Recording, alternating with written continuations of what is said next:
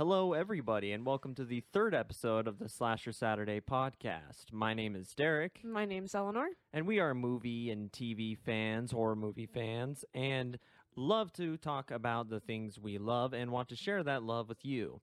On Slasher Saturday, we hit stop and rewind on the VCRs so we can look back at some of the most classic horror movies of each subgenre throughout each generation and evaluate their impact on the horror movie landscape at the time and how well it holds up today. Now, Predator is a movie that I have seen as a kid, but this was a definite, call it a rewatch for me, where I have not seen this movie since I was a kid, and so it's probably been at least 15 years for me. And the only thing Predator related I've seen since is the infamous Alien vs. Predator movies. Yeah, I have not seen any Predator movies, so this was the first time for me. So Eleanor will be more of the average movie-going audience and not so much as a Predator fan, but kind of going into this movie blind or kind of cold without any sort of interaction with Predator prior. I only knew that Arnold Schwarzenegger was in it. That was it. And of course the upcoming Hulu movie Prey, which we've saw the trailer together and are pretty excited for, I'd say. Oh, yeah, definitely. So, to give you a little bit of a brief overview of Predator, Predator came out in 1987 and was directed by John McTiernan, produced by John Davis, Lawrence Gordon, Lawrence Pereira, Joel Silver, and Jim Thomas. It was written by Jim Thomas and John Thomas. It stars Arnold Schwarzenegger, Carl Weathers, Elpidia Carrillo, sorry if I pronounced that wrong, Bill Duke, Jesse Ventura, Sonny Landham, and Richard Chavez. The film's budget was around $15 million, released in the United States on June 12th, 1987. It grossed $98,267,588. Initial critical reaction to Predator was negative, with criticism focusing on the thin plot. However, in subsequent years, critics' attitudes toward the film warmed, and it has appeared on a number of best-of lists. 3 sequels, Predator 2, Predators, and The Predator, as well as 2 crossover films with the Alien franchise, Alien vs. Predator and Alien vs. Predator Requiem, have been produced. And, of course, as we mentioned, the upcoming Prey, which is a prequel to Predator. This was also distributed by and produced by 20th Century Fox. And didn't it star someone else that isn't listed here? Oh, yes. The director of The Predator, Shane Black, is also in this movie, in the original Predator, if I'm not mistaken. He plays Rick something? Guy Rick with Hawkins. the glasses. I believe that's the Shane Black character. I could be mistaken. But it was pretty cool to see that the director of the newest Predator movie, The Predator, was in the original movie as a character who I believe was one of the first to die. Yeah, he didn't last very long. Alrighty, so opening up into the film, an alien spacecraft enters the Earth's atmosphere and jettisons a pod which descends into the Central American jungle. Later, Major Alan Dutch Schaefer, Arnold Schwarzenegger. yes, played by Mr. Arnold himself, arrives in the same area under the command of Major General Homer Phillips with his elite team for an operation of rescuing a presidential cabinet minister who had been abducted by guerrilla forces. The team consists of Mac Elliott, Blaine Cooper, Billy Soul, Jorge Pancho Ramirez, and Rick Hawkins. Dutch's old military friend, George Dillon, now working for the CIA, accompanies them as a liaison. The team is inserted into the jungle by helicopter and begins its hunt. They soon find the wreckage of a downed helicopter and later the remains of Army Special Forces soldiers whose presence in the country puzzles Dutch, Arnold. The group is horrified to find the bodies have been hung and have had their skins removed, which is something that really looked great, especially for this older film. Usually it's a movie in this type of era would have very kind of cheesy looking prosthetics or cheesy practical effects, but we saw with movies like Nightmare on Elm Street and of course this movie and of course Alien use really good practical effects. I can attest as somebody who's worked in a cadaver lab that looked like a cadaver. That looked good. It looked really good. And it was creepy as hell. I was like, what the hell is going on? And of course they track the guerrillas to a heavily defended rebel encampment, which they destroy except for a woman named Anna, whom they take prisoner. And she, of course, takes a kind of co-star in this movie as your basic main main co-star as your main female lead. Right. She's kind of the only woman we really see in this film very much. We don't have very many women in this. And of course, Dutch is enraged by the fact that they even have to have a woman on board. So they basically say, if you guys fall behind, you're on your own. Right. It's like, well, she's now a liability and she's your liability. So you get to deal with that. And as the team make their way to the extraction point, they are observed from afar by an unknown creature using thermal imaging. And at this point, we haven't seen Predator. So at this point, we don't even know, unless you've seen the trailer, of course, and you saw the title of the movie called Predator. You don't know whether or not that's thermal imaging or the way that he looks, or if that's someone watching them through a thermal scope. Right, and you're not sure exactly if he's an alien or if he just came off an alien ship or if he discovered an alien ship, if he's a person. You have no idea until you see him later. Anna briefly escapes, but when Hawkins catches her, he is stabbed and dragged off. Yes, this is Hawkins, the guy with the glasses, and he's been making a lot of perverted jokes the entire time. So it's funny that he goes after her and then ends up stabbed and pulled away. Right, he's the guy that's making all of the dick jokes and the pussy jokes and... Yeah, exactly. He's the one who's like, if you need some comedic relief, this is your man. And everyone honestly, looks at him like, dude, you're stupid every time he says something. Yeah, it's and pretty funny. I think the last joke he told actually got Billy to laugh, which was funny to see Billy laughing because he was the stoic, Native American, I believe. It was just very stoic and kind of lone wolf, if you will. To see him laugh and then like 2 minutes later get totally slaughtered in front of that girl, and she was just totally shocked and paralyzed on what she had seen, and so was I. Saw him get dragged away basically by the Invisible Man. Right, and for the effects of the time, it looked really good. Like, it looked like almost a walking mirror that was reflecting all of the jungle back at them. And then, so when Anna says in Spanish, they ask her what happened. She says, it was the jungle. The jungle came alive and took him. And they just don't believe her at first. They think that's crazy. Obviously, you know something and you're protecting somebody. Right. They assume because she is a Hispanic or of Latin American descent that she probably is part of the enemy and is therefore trying to deceive them. Moments later, while the team is looking for Hawkins' killer and Hawkins' body, Blaine is killed, which Blaine, of course, is Jesse Ventura, the guy that's been having brown spit come out, right? Yes. He's the one who's had dips tucked in his cheek the entire time, and if you live anywhere in the country or been anywhere in the country, you know exactly what type of person we're talking about. Which he was kind of an asshole at first, but then I kind of liked him, kind of felt like he was a badass. Well, he got to carry the death machine, too, which was freaking amazing. And Mac sees the creature, which I believe Mac was the first one to see the creature. Mm-hmm. Could be wrong, could have been Billy. But sees the creature one with the jungle and opens fire on it with all the team giving corresponding fire support. But it disappears into the jungle, and they just mow the jungle down. It's like a solid 30 seconds of gunfire. Yeah, and I just look at Derek and I'm like, do you think they got it? I don't know if they got it. They realize it must have been the same one that killed the other soldiers, of course, because they saw similarities in the way that everybody had been killed and slaughtered and skinned. And gutted.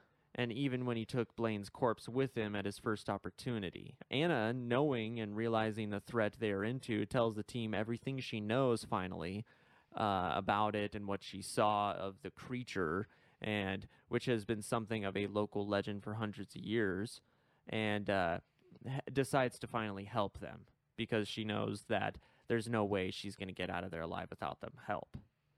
Right, exactly.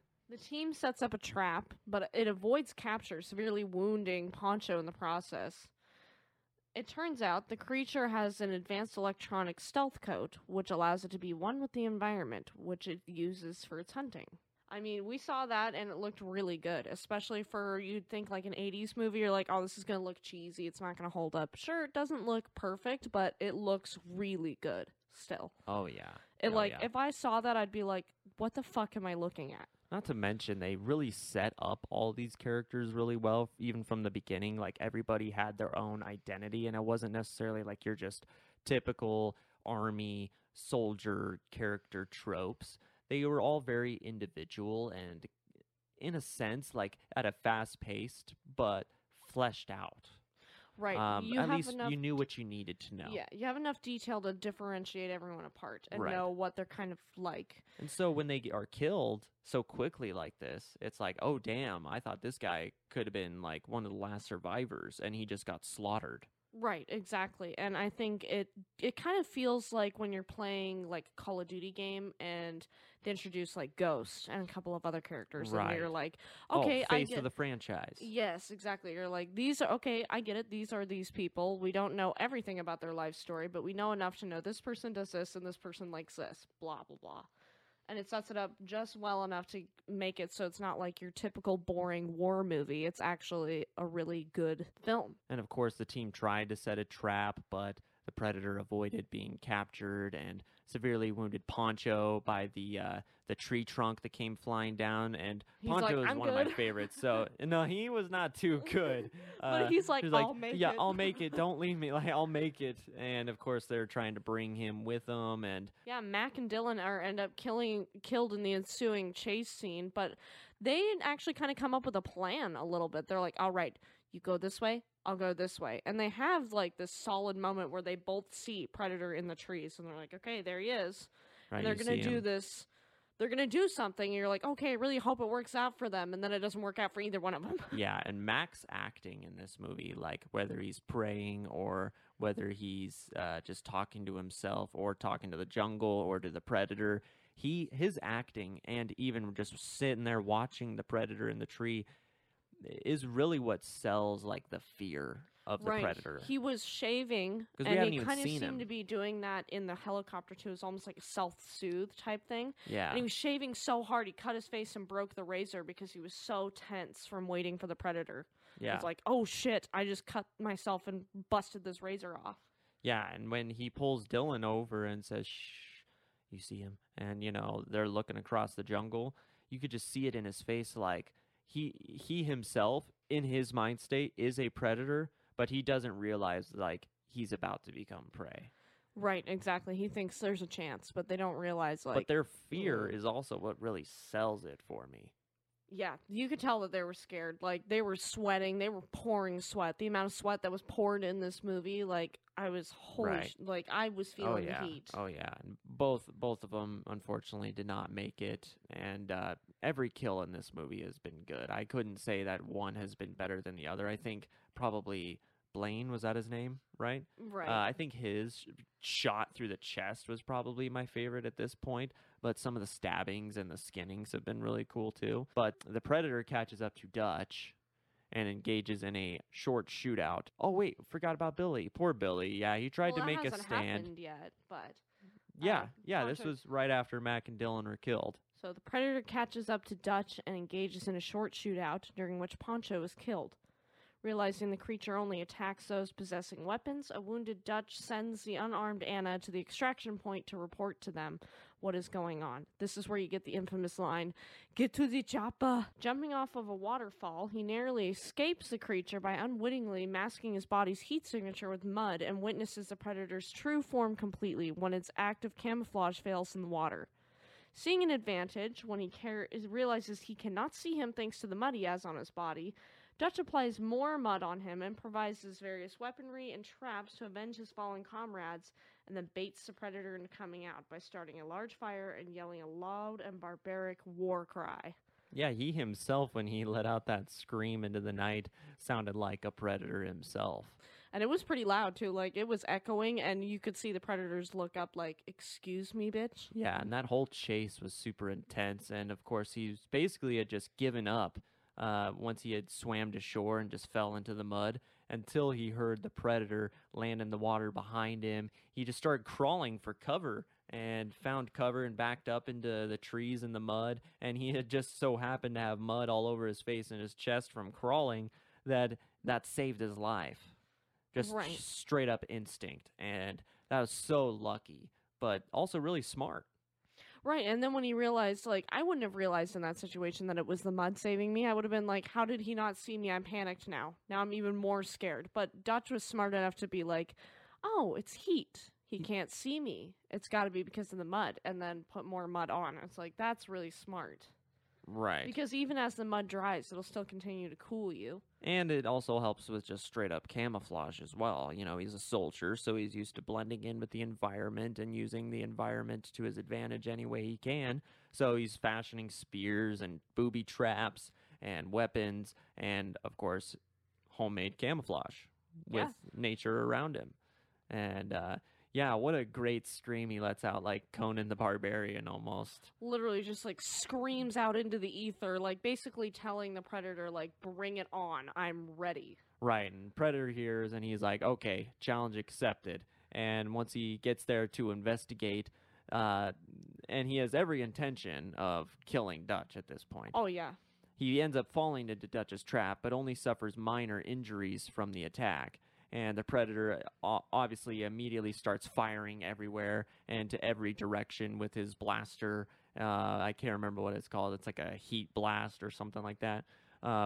Discarding its electronic weaponry and infrared vision helmet as a sign of respect. So he ends up taking off the helmet once he ends up finding Dutch to show, like, okay, you've made a world-class fight out of me, and that is not usual, especially regarding you humans. So I'm going to puny humans. unmask myself and show you what I really am as a sign of respect to you before I slaughter you. Like, and fight mano y mano, kind of. right, and we've seen him, you know, adapt other people's voices, you know, what are you? Or over here. And, you know, that was really creepy. And obviously... and the laugh. Oh, the laugh. Yeah, we'll get to that in a second. But being able to take Mac's words and use them against other people, I thought was really cool. Because then it just kind of made it sound like the jungle had came alive and started to talk to you from every direction. But of course, you know, the Predator, and he's easily able to overpower Dutch and gets him into submission and is moving in to finish the job. Battered and barely able to move, Dutch still manages to drop the counterweight from one of his traps onto the creature, and it looks like a heavy tree log of some sort. Yeah, ends it's like up you tied it up falling on with him. vines. Right, and it ends up crushing Predator, and basically he's got blood coming out of his mouth and his chest, and he asks the mortally wounded alien, you know, what the hell are you? And then Predator ends up replying, what the hell are you? And it's just like, oh, that's creepy, you ugly motherfucker. And then he activates a self-destruct sequence on a little wrist bracelet he has. Right. And that's when he takes that infamous laugh that Billy gave us earlier to Hawkins' joke and starts just spouting it off back at Arnie. And I get chills now thinking about it.